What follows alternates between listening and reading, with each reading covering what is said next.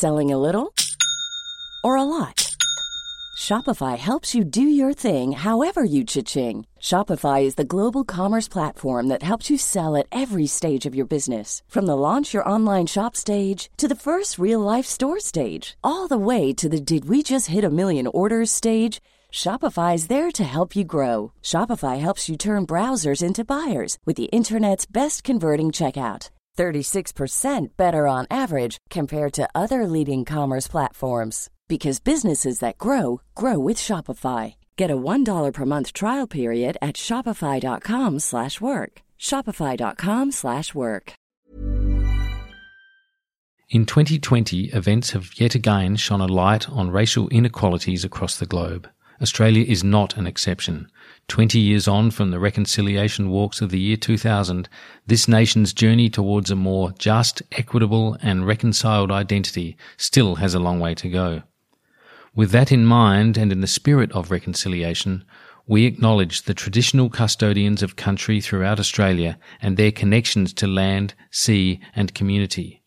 We pay our respects to their elders past, present and emerging, and extend that respect to all Aboriginal and Torres Strait Islander peoples today. I asked the Prime Minister, how good is Australia? Please explain. Mate, this is just impossible. Too many people were confused. You bet you are. You bet I am. I have always believed in miracles. That's not a policy. Not now, not ever. I mean... These comments are completely inappropriate. Oh, I'm sure she's right. But I ain't spending any time on it. How pathetic. You're a classic space invader. Disgusting, mud-sucking creatures. You should be ashamed of yourselves. Oh, fair shake of the sauce bottle, mate. Taste of democracy, very good. Welcome to Democracy Sausage. I'm Mark Kenny from the AN News Australian Studies Institute, and this podcast comes out twice weekly from the good offices of policyforum.net at the Crawford School of Public Policy.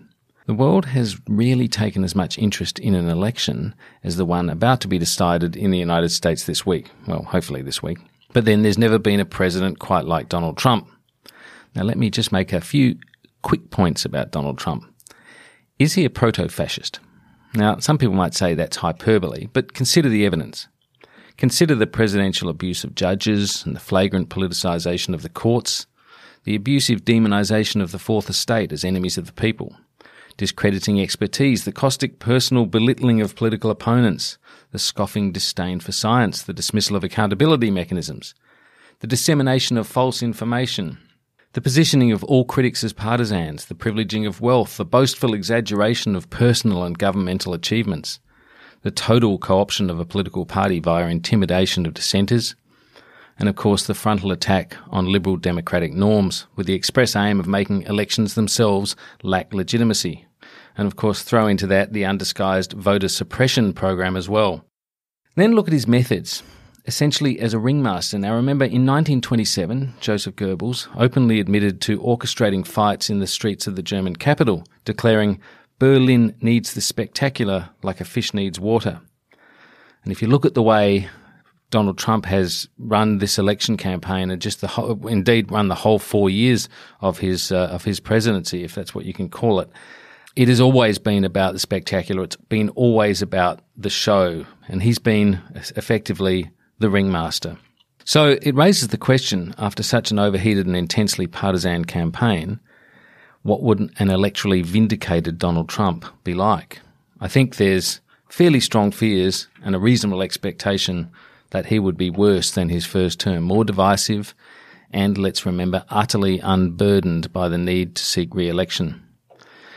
I know this is pretty grim stuff, and perhaps when you're listening to this, you've already heard the answer. It depends when that is, but we're recording this a couple of days really before we know the outcome of this election, and I think there's a lot of anxiety around, and if there's some in my voice, well, I admit to it. Closer to home, of course, there's the Bushfire Royal Commission, which was released on Friday of last week, and it made a number of recommendations and observations. And of course, there's been an election fought on COVID ground over the weekend as well, won convincingly by a border policing Labor government.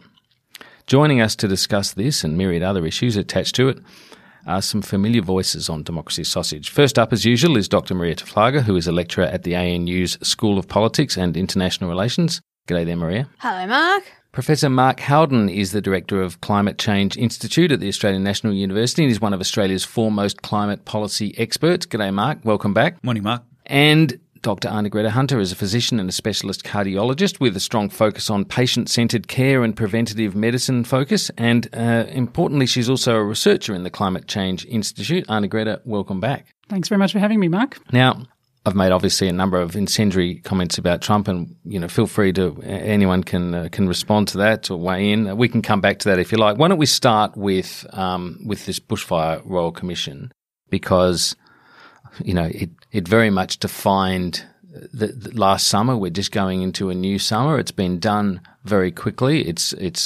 certainly a credit to all concerned that this Royal Commission was enacted, was commissioned, if I can use that term, and that it's a huge body of work and it's been done quite quickly ahead of this summer. Anna-Greta, what do you make of the body of work that this Royal Commission has done? Is it a credible report as far as you can tell? Look, it's an extraordinary read, and if you've got a couple of hours spare, I actually recommend people at least skim read their way through the report. 600 pages, the report, 400 of appendix after that, and it paints in quite an extraordinary landscape. Climate change is front, centre and all over this report. I think the Commission is sounding a warning to Australian policymakers that we're ignoring the climate science at our peril. And that part of the lead up to the bushfire season that we had last year was really we were so badly unprepared because we haven't been listening to the scientists. And so they map out the advantages of listening to science and thinking about forecasting in terms of climate change, the sorts of crises that we might be up against. I think the phrase is that the bushfire season of 2019-20, or that year in which some of us, and probably each one of us in this room, experienced drought, flood, hailstorms, bushfire and smoke exposure, that's a glimpse of the future that we may have. And that's in a future it's accessible within the lifetime of every one of us in this room today.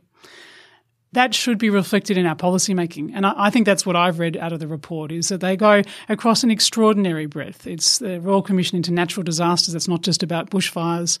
And it's really asking all elements of government to respond appropriately, particularly in adaptation of climate change. It's really interesting, Mark. I mean, we were brought up being told, I love a sunburnt country and that whole, we understand the idea of bushfires. It's been sort of encultured in Australia for a long time, and yet the report seems to criticise a level of insouciance, if I can put it like that, about the fire threat, given the multiplier of climate change. Look, I think the comments that Anna-Greta made just now are absolutely pertinent, and I think reflecting on your start is that yes, we love a sunburnt country, but not the degree of sunburn we're experiencing now and projected to experience. And the report very clearly laid out what is changing in our climate. There was about 14 pages specifically on climate change and climate risk. There was really only one significant recommendation dealing with that, and that was largely about provision of climate projections.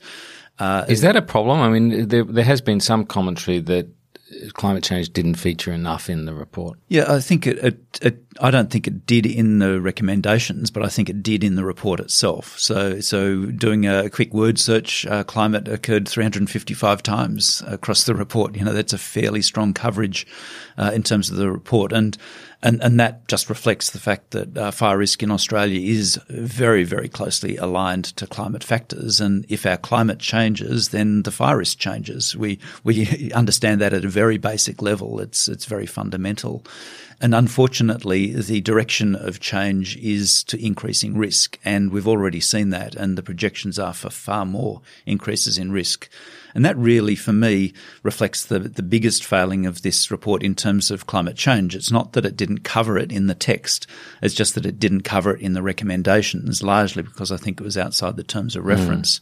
And so the fundamental issue here is that in terms of climate change, it addresses the symptoms, not the causes. And the cause is fundamentally greenhouse gas emissions, and it was silent on those. But isn't that, Maria, because in a sense, even if that's completely right, the government is one, has been politically hostile to that argument, and two, it's a global set of conditions that brings that about. Even if Australia were to, and this is the coalition's argument, even if Australia were to cease emitting any carbon emissions, the global temperature would continue to rise if everyone else just continued what they're doing. So yeah, of course, but I mean, obviously, being in the camp that is sort of saying that it's all too hard enables other big polluters to continue to pollute at an ever increasing rate. I guess what is kind of interesting to me about the fact that we even had this Royal Commission, I sort of said something about where we are at in the policy cycle in this country, where we are increasingly resorting to Royal Commissions because what we're currently doing is not seem to be sort of meeting the needs of citizens or just simply the environment in this case. And so we need these sort of extraordinary commissions or commissions that we feel that have lots of power to help us sort of gather the information. But I think one of the things that it was so alarming to kind of learn is that I think since 1930 we've had nearly 60 reviews into bushfires. And so it's not as if we don't really know what we need to do. It's just that we're not ever having the conversation around the fact that these are really quite complex governance processes because, yes, it is about emissions reduction because that is the underlying threat that is driving the increase in risk. But what does that actually mean in policy terms? Well, in policy terms, that means how we manage land has to change. That is a very difficult set of problems, right? So that means, changing the way farmers can or can't clear on their lands. It means changing the way regulations might work around how much coverage of tree coverage there is around creeks, and so on and so forth to keep more moisture in the actual soil and in the actual landscape for longer. But I think most people think land management means backburning. And so there's a real disconnect with what everyone I think kind of understands increasingly is the root cause and what that actually means, and I guess a lack of government will to take on not only, I guess, the base assumptions of what is driving this phenomena, but the very difficult politics of managing both public and private lands. A lot of this is managed by the state, so it's actually a complex governance problem. It is, isn't it? I mean, the politics of this is quite interesting too, though, because the bushfires have affected that bushfire crisis of the summer of 2019-20 was so extreme, so comprehensive that it has just sort of crashed this issue of climate change into the government. There was no way of avoiding it, and so hence we have the Royal Commission. We have this consideration of what can be done to reduce risk. In some ways, I can see why the Royal Commissioners would list climate change as an issue, but not go particularly far with it, because, as you say, Mark, that's outside their terms of reference, but it's also outside the purview of the Royal Commissioners to make any particular recommendation on. I mean, they might make a recommendation that Australia should lead a more muscular international campaign for faster reductions in greenhouse emissions. But beyond that, it's essentially all about mitigation. So I think they've given us a roadmap for adaptation, and we have spoken a few times previously. Mark has done such a huge amount of work on the need for mitigation and to stop burning fossil fuel and stop creating greenhouse gases. The other side of this is that our climate is changing, and that even if we stopped burning fossil fuels today, we're up against a temperature change which could be quite significant. Yeah. And that roadmap of what we are going to need to do to contend with this increasing severity, intensity and duration of natural disaster risk, that's sobering. And so, there's a lot of thought about this, I think, in climate advocacy circles as to whether we should only talk about mitigation or whether or not using adaptation as a motivator to then translate through to a mitigation strategy.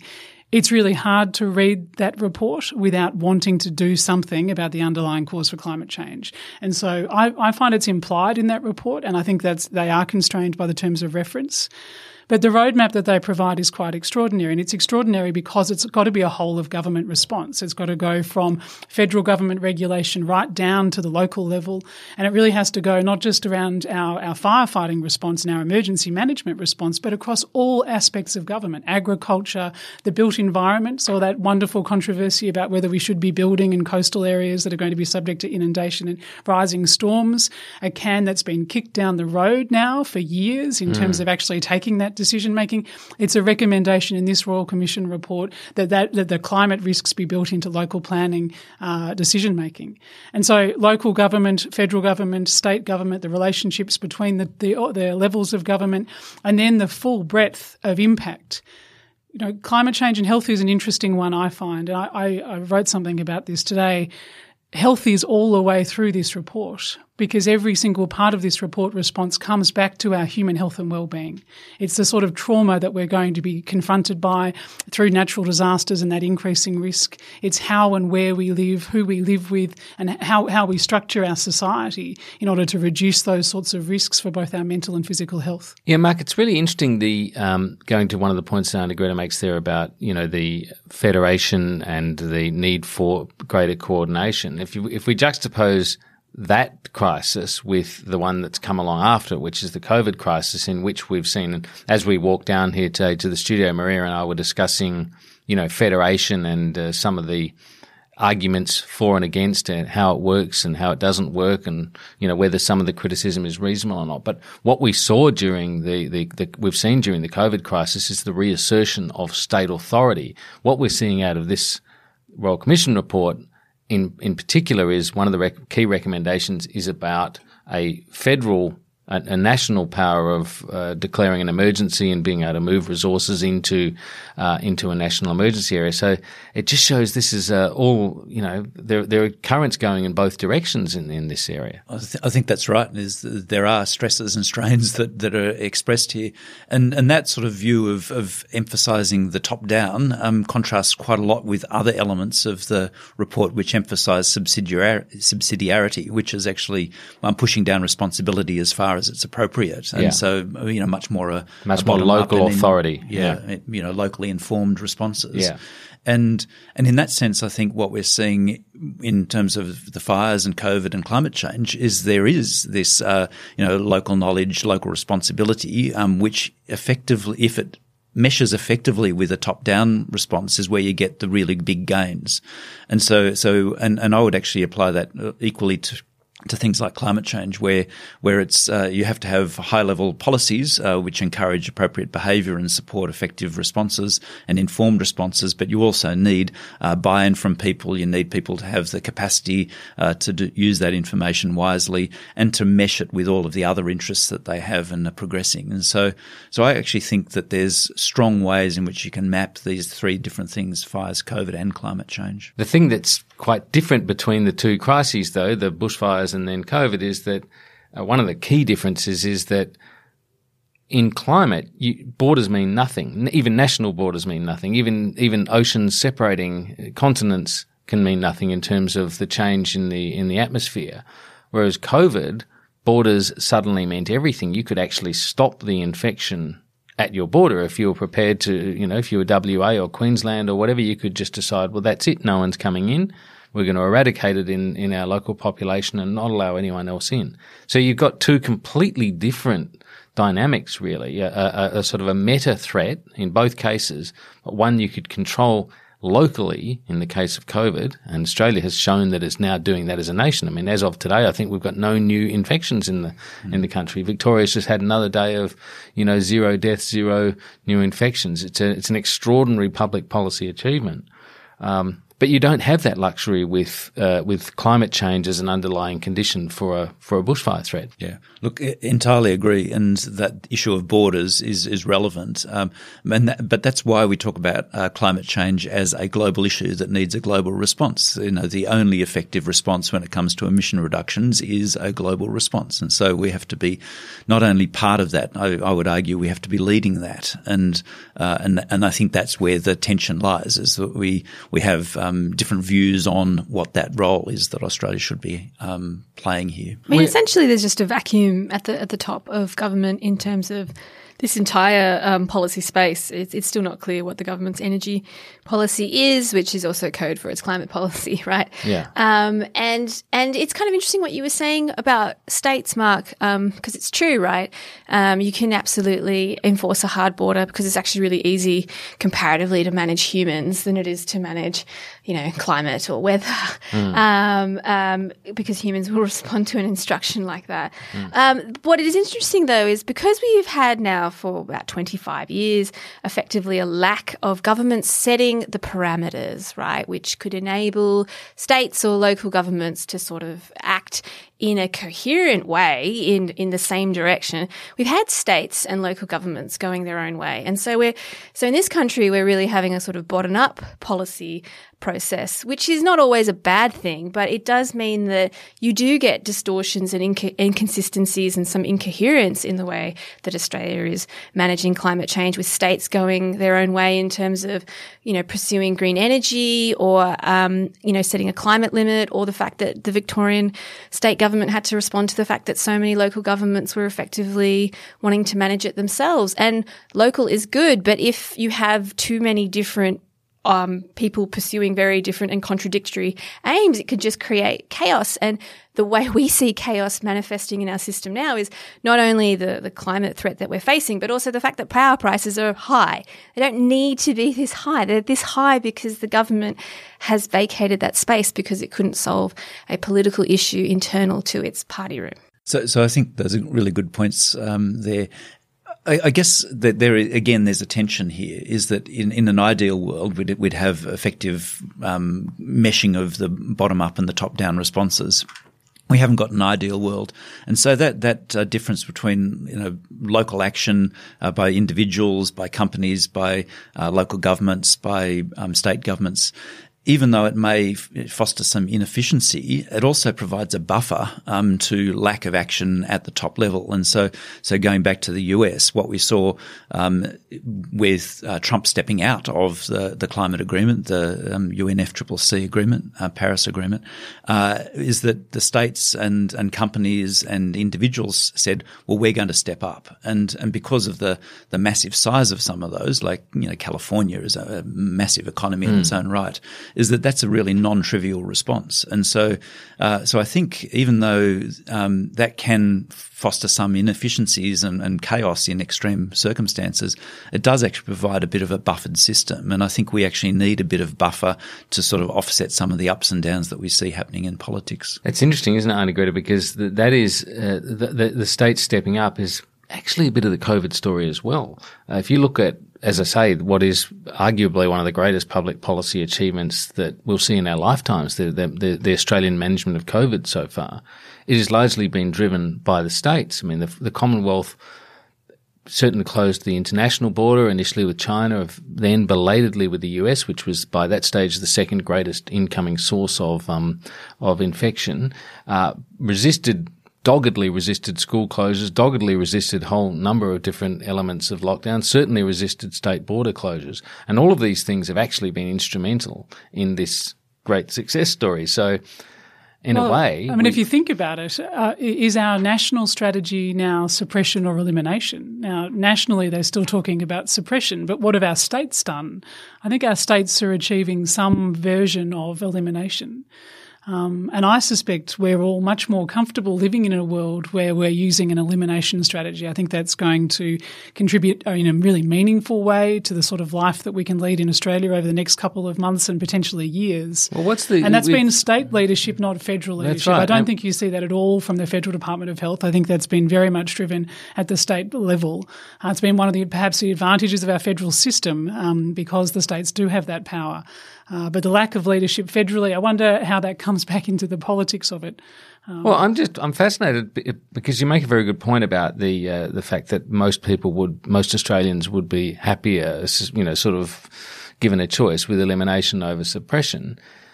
And particularly so when you consider that, I mean, you think about what are the big costs of elimination? Well, you can't have people coming from overseas and you can't travel overseas. That's one of the big costs. Well, we can't do it anyway. Exactly. So when you think about why, if we can get to a level of functional elimination where there's the odd, mistake made, the odd, infection that is instantly contained and so forth, people are going to be much happier with that. That's pretty much functional elimination. Absolutely. So last time we spoke, I talked about the gratitude we should all have to Victoria, and I still reflect a lot on the trauma.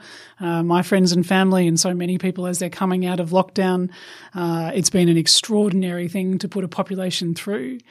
It's a textbook case of political leadership as opposed to following the opinion polls or perhaps an easier pathway. I think the leadership that's been... It's anti-populism, I've described it. And so it's not the sort of example of political leadership we've seen a lot in Australia in the last couple of decades, but it's been quite a remarkable undertaking. Perhaps the Victorian government, to be complete about it though, didn't have any choice. I mean, it had bungled very badly the hotel quarantine program. So I think they could have chosen to walk out of their lockdown a month or so ago, and if they'd done that, we would have ongoing problems with infection, not this elimination option now. And so it wasn't just taking that really hard decision at the beginning, it was actually staying the line. And what did they use to inform that decision making? They used really good medical modelling. It's not perfect, but it's been extraordinarily accurate in terms of... It has, hasn't it? I mean, it's sort of delivered that outcome of fewer than 5 on the 14-day rolling average, fewer than 5 new infections, pretty much on the timeline that the modelling suggested. And they're now at 1.9 as of today because of a couple of days of, I think we've had 5 days now, 4 days of zero infections. It really is. So we might not like the science, but the science isn't it? Actually works. And look, it's the same with climate change. It's hard to decarbonise our economy. It's hard to see the behaviour changes that might flow from that. It could be an extraordinary opportunity. I don't think it's a completely negative thing. In fact, I think there are tremendous advantages to it.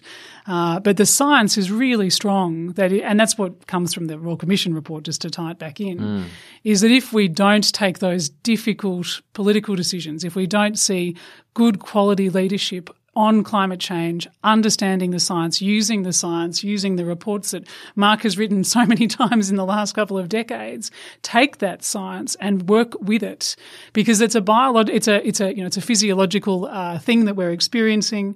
It's that we can't change the science through political rhetoric. We need to act on it. No, I agree. Look, there's a dangerous level of common sense being spoken here, as well as great expertise, of course. Let's take a quick break and come back. And when we do so, I want to put that question to you, Mark, that Anna Greta just sort of dangled, and that was this opportunity. Can we use, for example, the extraordinary achievement that Australia has in managing this virus through the application of science and expertise? Can we leverage that also into the climate space, change the message that we are taking to the world about climate? So we'll just take a quick break and come back, and I'll invite you to address that question.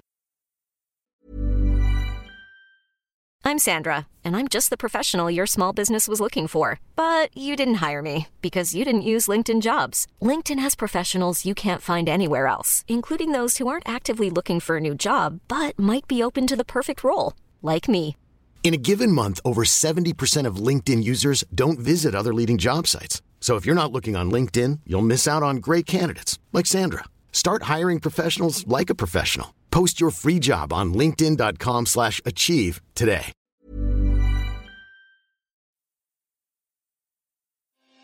Hi, I'm Sharon Bessel.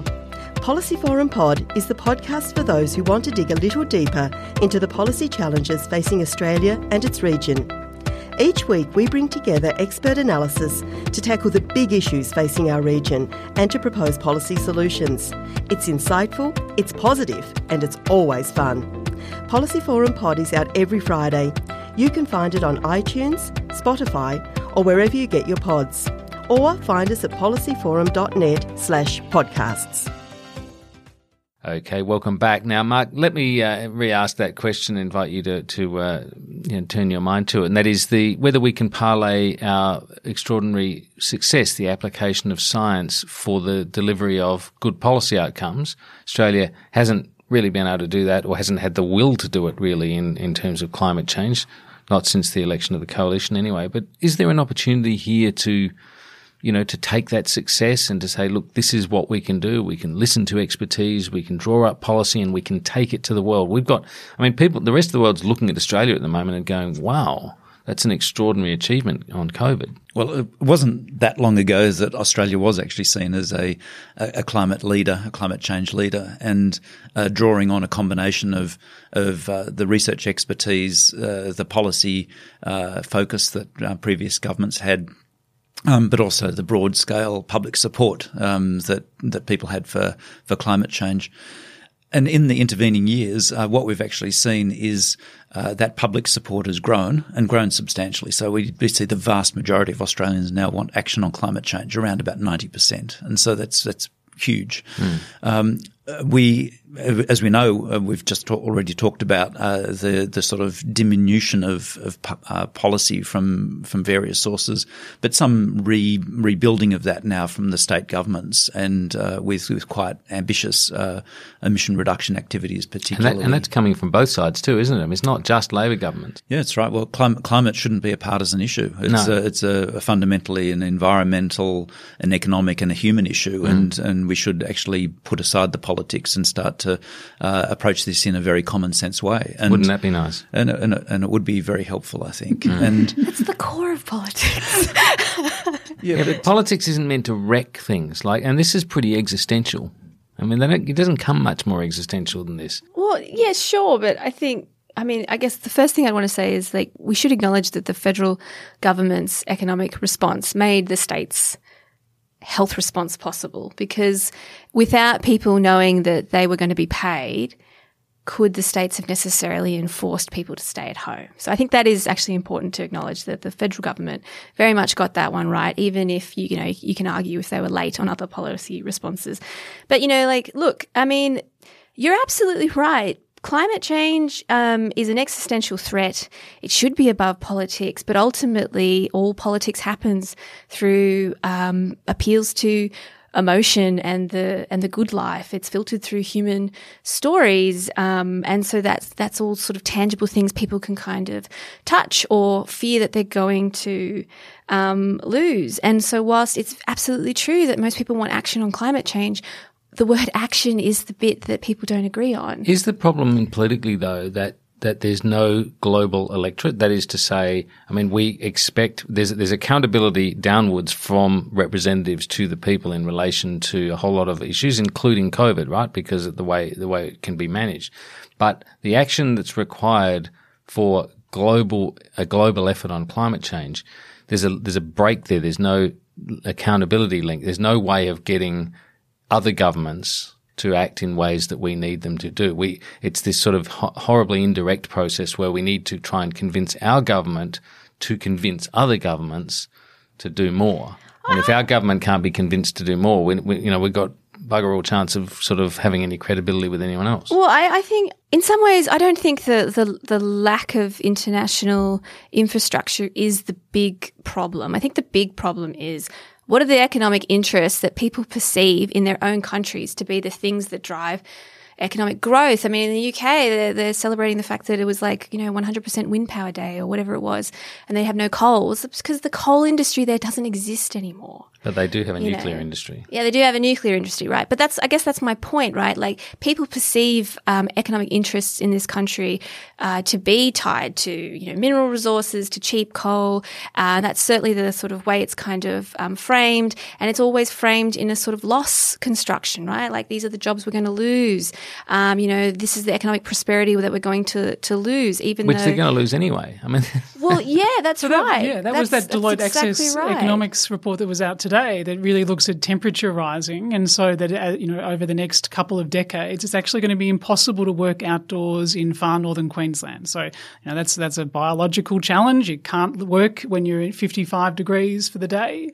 And so that employment's gone. You can't work in a mine in that environment because of climate change. And I think that's the point, right? Like, people are coming to understand that actually climate change means I can't breathe in the summer, that it means that I can't work outside. But 10 years ago, when we were talking about the carbon tax, it's quite abstract. We're going to crash the economy. We're going to take away Australia's competitive advantage, which are all of these jobs that is, the reason why I'm buying a car every 2 years or whatever it is. And that was also possible because the sort of landscape, I suppose, surrounding this policy discussion was full of people, who were either advocates or silent or supporting, I guess, the economic status quo. But now I think it's getting harder and harder for the average kind of worker who may or may not be connected to the fossil fuel industry to sort of think that this lifestyle is sustainable when banks don't want to fund stuff, when super funds are divesting. And so it's getting harder and harder for the government to keep the issue frame on just the economic losses. Like, the question will then become, well, if we're going to face this crisis, what are we going to do with all of these people's jobs, And that means it becomes about humans and human stories and human potential rather than a really abstract notion about future risks, which people are really terrible at computing. So sorry, Mark, but is that the dilemma now that faces people who have been climate skeptics or resistors of action, is that the future has arrived? We saw those fires in Greece. That's exactly what's in this Royal Commission report. Yeah. That's the bit that I really take away from it. Is that it's there. Okay, it's unavoidable. Yeah, I was going to say we saw those fires in Greece a few years ago, which were extraordinary. We've seen our own fires, of course, which is why we had the Royal Commission. We've seen what's been happening in California this year as well in the intervening period. The intensity of these fires and the frequency of catastrophic weather events, the future's arrived. Yeah, but that's been the case for a couple of decades now. Yeah, but you could argue against it. You could argue, and people did successfully argue that, we've always had, we had the Great Flood of 1956 or whatever it was, and we always have bushfires. Yeah. That was almost a year ago from today. Sorry, go on. And that's true, but there's the fingerprints of climate change on these and other events have been very clear for 20 years. And so I wrote a report on this in 1998, and so it's not new. I think it's the preparedness of people to receive those arguments and the clarity of the signal which has increased in that time. So last year's fires or this year's fires But is the tragedy then that we almost have to get to a level of undeniability that's beyond the point that we needed to be making significant changes? I think that politics has really got in the way here because of the sort of partisan nature of it in some countries and not others. And that's actually prevented those discussions, which are very sensible and common sense discussions, I think, from happening. I think it's really important, though, following on from other comments about the politics here, is that one of the things that we've learned from COVID and also from climate change is that where you have leaders who take on board the science, they actually gain politically. And so if you look at across the ditch in New Zealand, that's a huge win for Jacinda. And similarly, Germany with Merkel, with her response to the first wave of the pandemic, went up in the polls. And so you could argue similarly with some of our own premiers here in Australia. Yeah. And so where you start to get a politician who can take on board the science, who can process that and to deliver that in sensible policy outcomes with a narrative that people can buy into, then you actually can start to move forward on these issues and start to put aside some of the polarisation. What would change? I'm just thinking, what would change, like if you think about it in the political frame, what event could really significantly change this? Would it be a significant long-term conservative skeptic coming out within Australia? I'm not talking about someone internationally and saying, look, we've had this wrong, I've had this wrong, we need to act. Would that be the kind of thing that might change, if John, not saying John Howard would, but I mean, let's face it, John Howard was actually proceeding toward an ETS in 2006-07 before he lost office. Who knows whether he would have delivered it, but that was where it was going with the Shergold report and so forth. I'm just wondering, what do we need to sort of break it out of this toxic taxonomy, if I could put it like that? Look, it's an interesting proposition. I suspect what would happen is that person would very quickly be marginalised by the people who wanted to maintain climate skepticism. Well, we see what happens with Matt Keane in New South Wales. The Environment Minister there, he's certainly the enemy of a lot of people in the Liberal Party. This is why this report is interesting, because if we now go around to every regional town which is vulnerable to heat wave, to flood, to fire, and we start to build the infrastructure that protects us against natural disasters, this puts it in front and centre. You know, it's on the main street of the town that you're living in. Everybody in the community has got their disaster plan ready. Why? Because the climate is changing, because it is getting hotter, because living here is becoming more dangerous. And I think that shifts the politics. I think that gets really hard to ignore when there's a disaster plan for each town that's being used, maybe only once or twice in each decade, but much more frequently than it was. I mean, I think we're already sort of seeing shifts, right? Like, I think we've moved from climate denialism to climate minimization, which is where that adaptation story comes in, right? Well, yeah, climate change is happening, but, you know, we'll just use technology to adapt. Yeah. Don't need to worry about it. Everyone just stay calm. You know, we'll still keep selling our coal because it's the better coal. Right, it's cleaner or whatever. Yeah. And you can kind of see that in the sort of subtle sort of shifts the Prime Minister is making, because I think he does recognise that because 90% of people want action on climate change, that he has to sort of shift, and he has the authority in his party room to sort of slowly change his language around this, even though I don't think any one of us expected him to come out and say that, you know, climate change is real, which he says all the time, and therefore I'm going to restructure the entire economy. Like, he's not going to say the second part, right? And so the politics of it is already shifting because of all of these things that have happened to us. I think the pandemic is kind of interesting insofar as it has kind of given more space to the minimization chorus to sort of say, well, not yet or not now, because there are too many things that are, you know, at risk or whatever.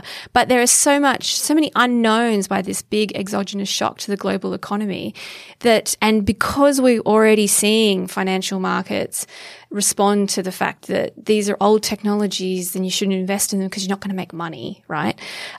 Which is why we're seeing right-wing governments increasingly interested in these things, because they want the economy to function, right? Follow the money. Precisely.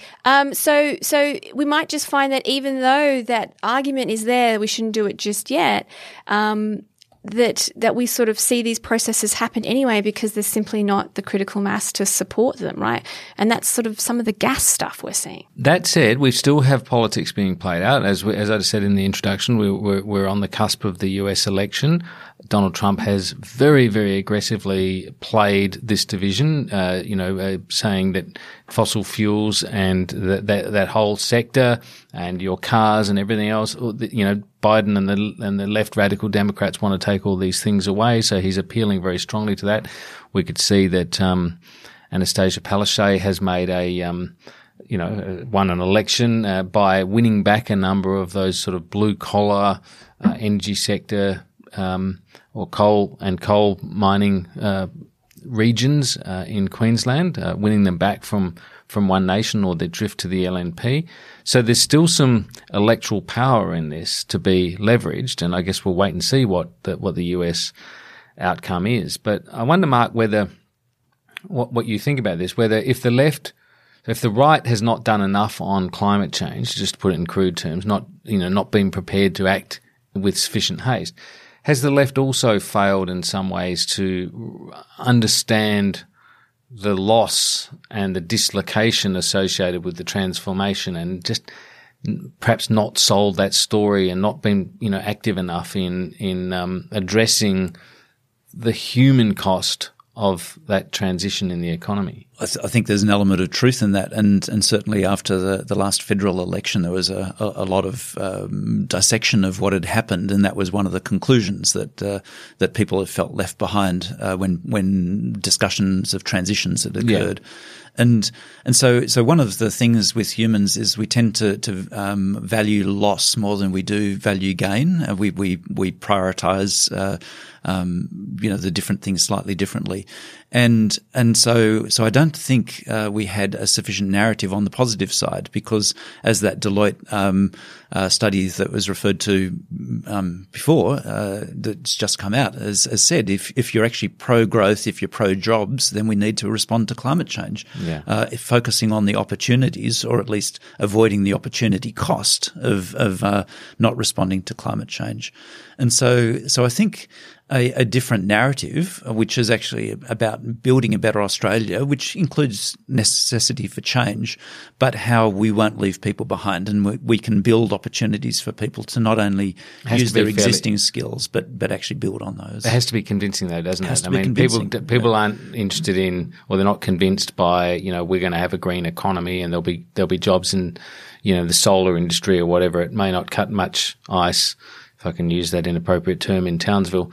So you have to find very convincing ways of having them understand what their future role is, where they are located in that future economy. Yeah. I wonder, you've seen Labor with its sort of gas compromise in recent days to describe gas as the transition fuel of the future, and gas has got a role. Any thoughts on that? Just before I go into that, responding to your previous comment, I do think it has to be convincing. It has to be really long term, which means it has to be it can't be partisan. It has to actually be bipartisan or tripartisan these days. Wouldn't that be nice? And so I think there has to be some confidence that we're with you in terms of that transition.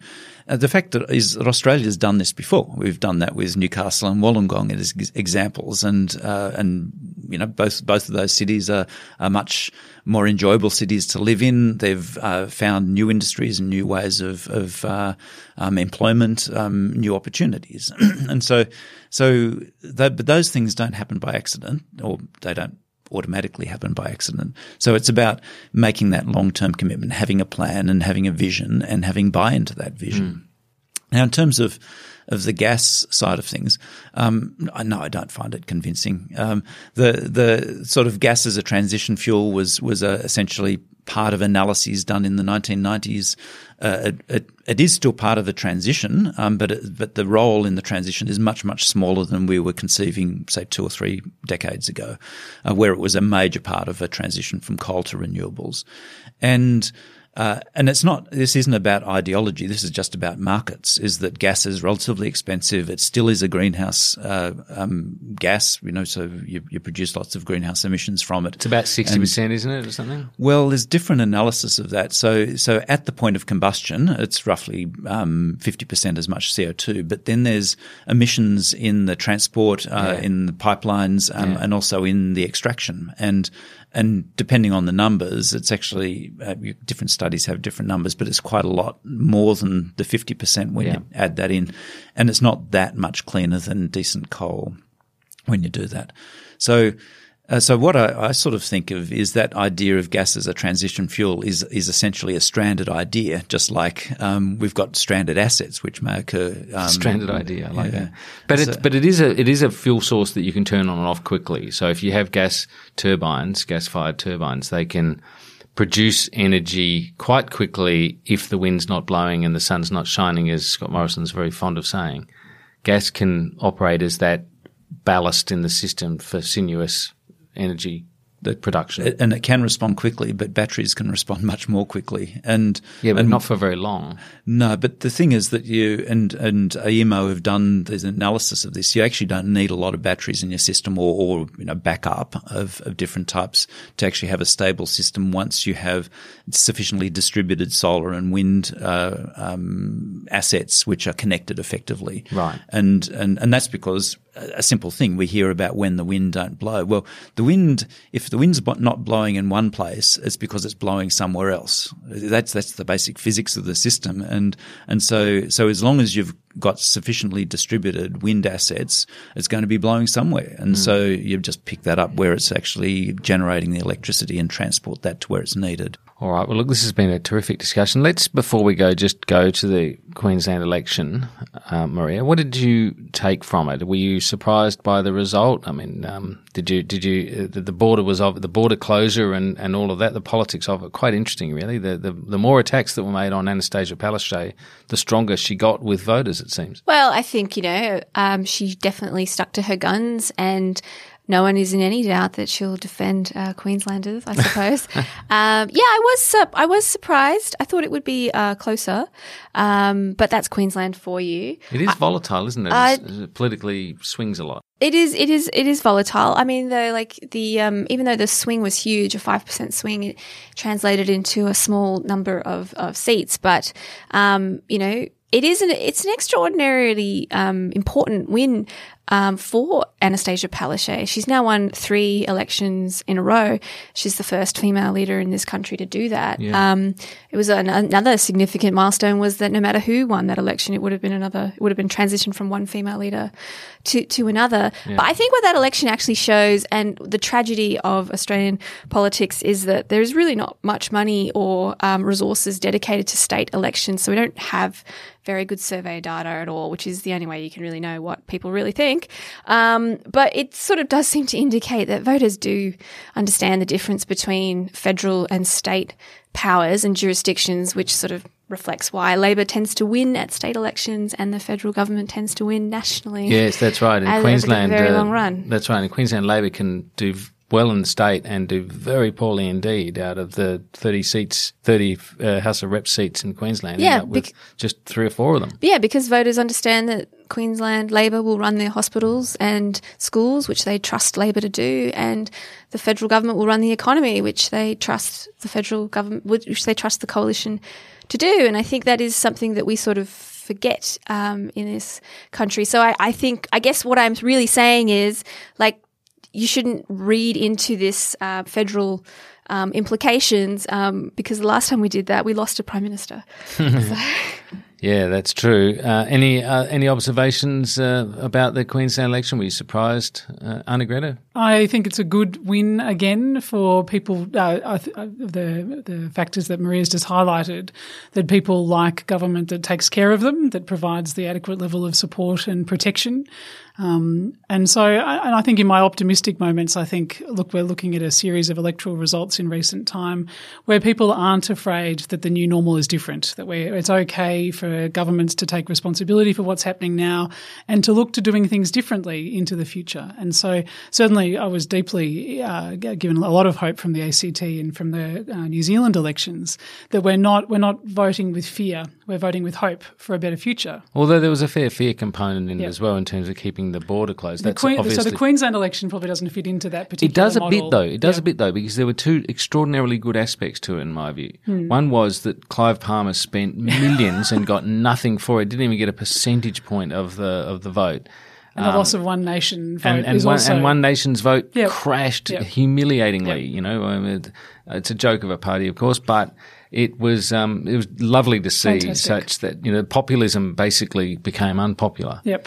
And that was a rewarding outcome. Look, I agree with that, and I think it did demonstrate that if you don't look after your people, then they'll desert you, and that's, I think, part of that story with One Nation and Palmer. And but the converse is where you actually have the Premier saying we've got your back in different ways. Actually resonates and particularly if it's said sincerely with policy backup rather than just empty rhetoric. Yeah, and it was really interesting that we've got your back actually meant we've got your back against the federal government. I mean, Scott Morrison spent a week in Queensland. I heard him just last week chiding Albanese for not having been there and not being welcome there. Yeah, the plane broke down to keep him there. Of course, we know Morrison and several of his ministers, Dutton particularly, piled on the pressure on the Queensland government, saying that you have to open your border and get the economy going again and so forth. And as I said before, I think this actually fed Anastasia Palaszczuk's strength. It made her look tougher. Every time she said, "No, I'm not doing it. I've got a choice here between doing what you want to do or protecting Queenslanders. I'm going to protect Queenslanders." Every time they said that, was like they were bowling long hops to her. To put it in cricket parlance, she was just smacking it over the fence with this, with this response. So yes, it did. it was quite an interesting election. We'll see what happens with, of course, the big one. You know, the doozy, of course, is the United States. I know it's another country and all that, but we all are interested in that. So I guess we all have a stake in it too, in a way, which is a bit disturbing, but true. Yeah, that's true. Well, look, thanks so much for chewing the fat with us on these very important issues. It's been really enjoyable. I hope listeners have enjoyed it as well. So Mark Howden, Anna Greta Hunter, and Maria Taflaga, thanks for being with us again on Democracy Sausage. I'll be back later in the week with something which I haven't got the list in front of me and I can't remember what it is, but it's going to be really good, I'm sure. It's going to be great. Yeah. The last one, of course, was I should have spoken with you about this, Maria, because we of course had Keith Dowding's It's the Government Stupid book for a discussion, and that was really interesting. I'm not exactly sure why the government is responsible for your bad choices. It's a provocative title, but it was really rewarding to talk to him, and I strongly recommend that people either listen to the podcast or ideally listen to the podcast, but also get hold of Keith's book. It's a skinny book. It is. It's a skinny book, but it's got some very good ideas in it, and that's a pretty winning combination as far as I'm concerned. Perfect, absolutely. All right, that's it for Democracy Sausage this week. See you again very soon.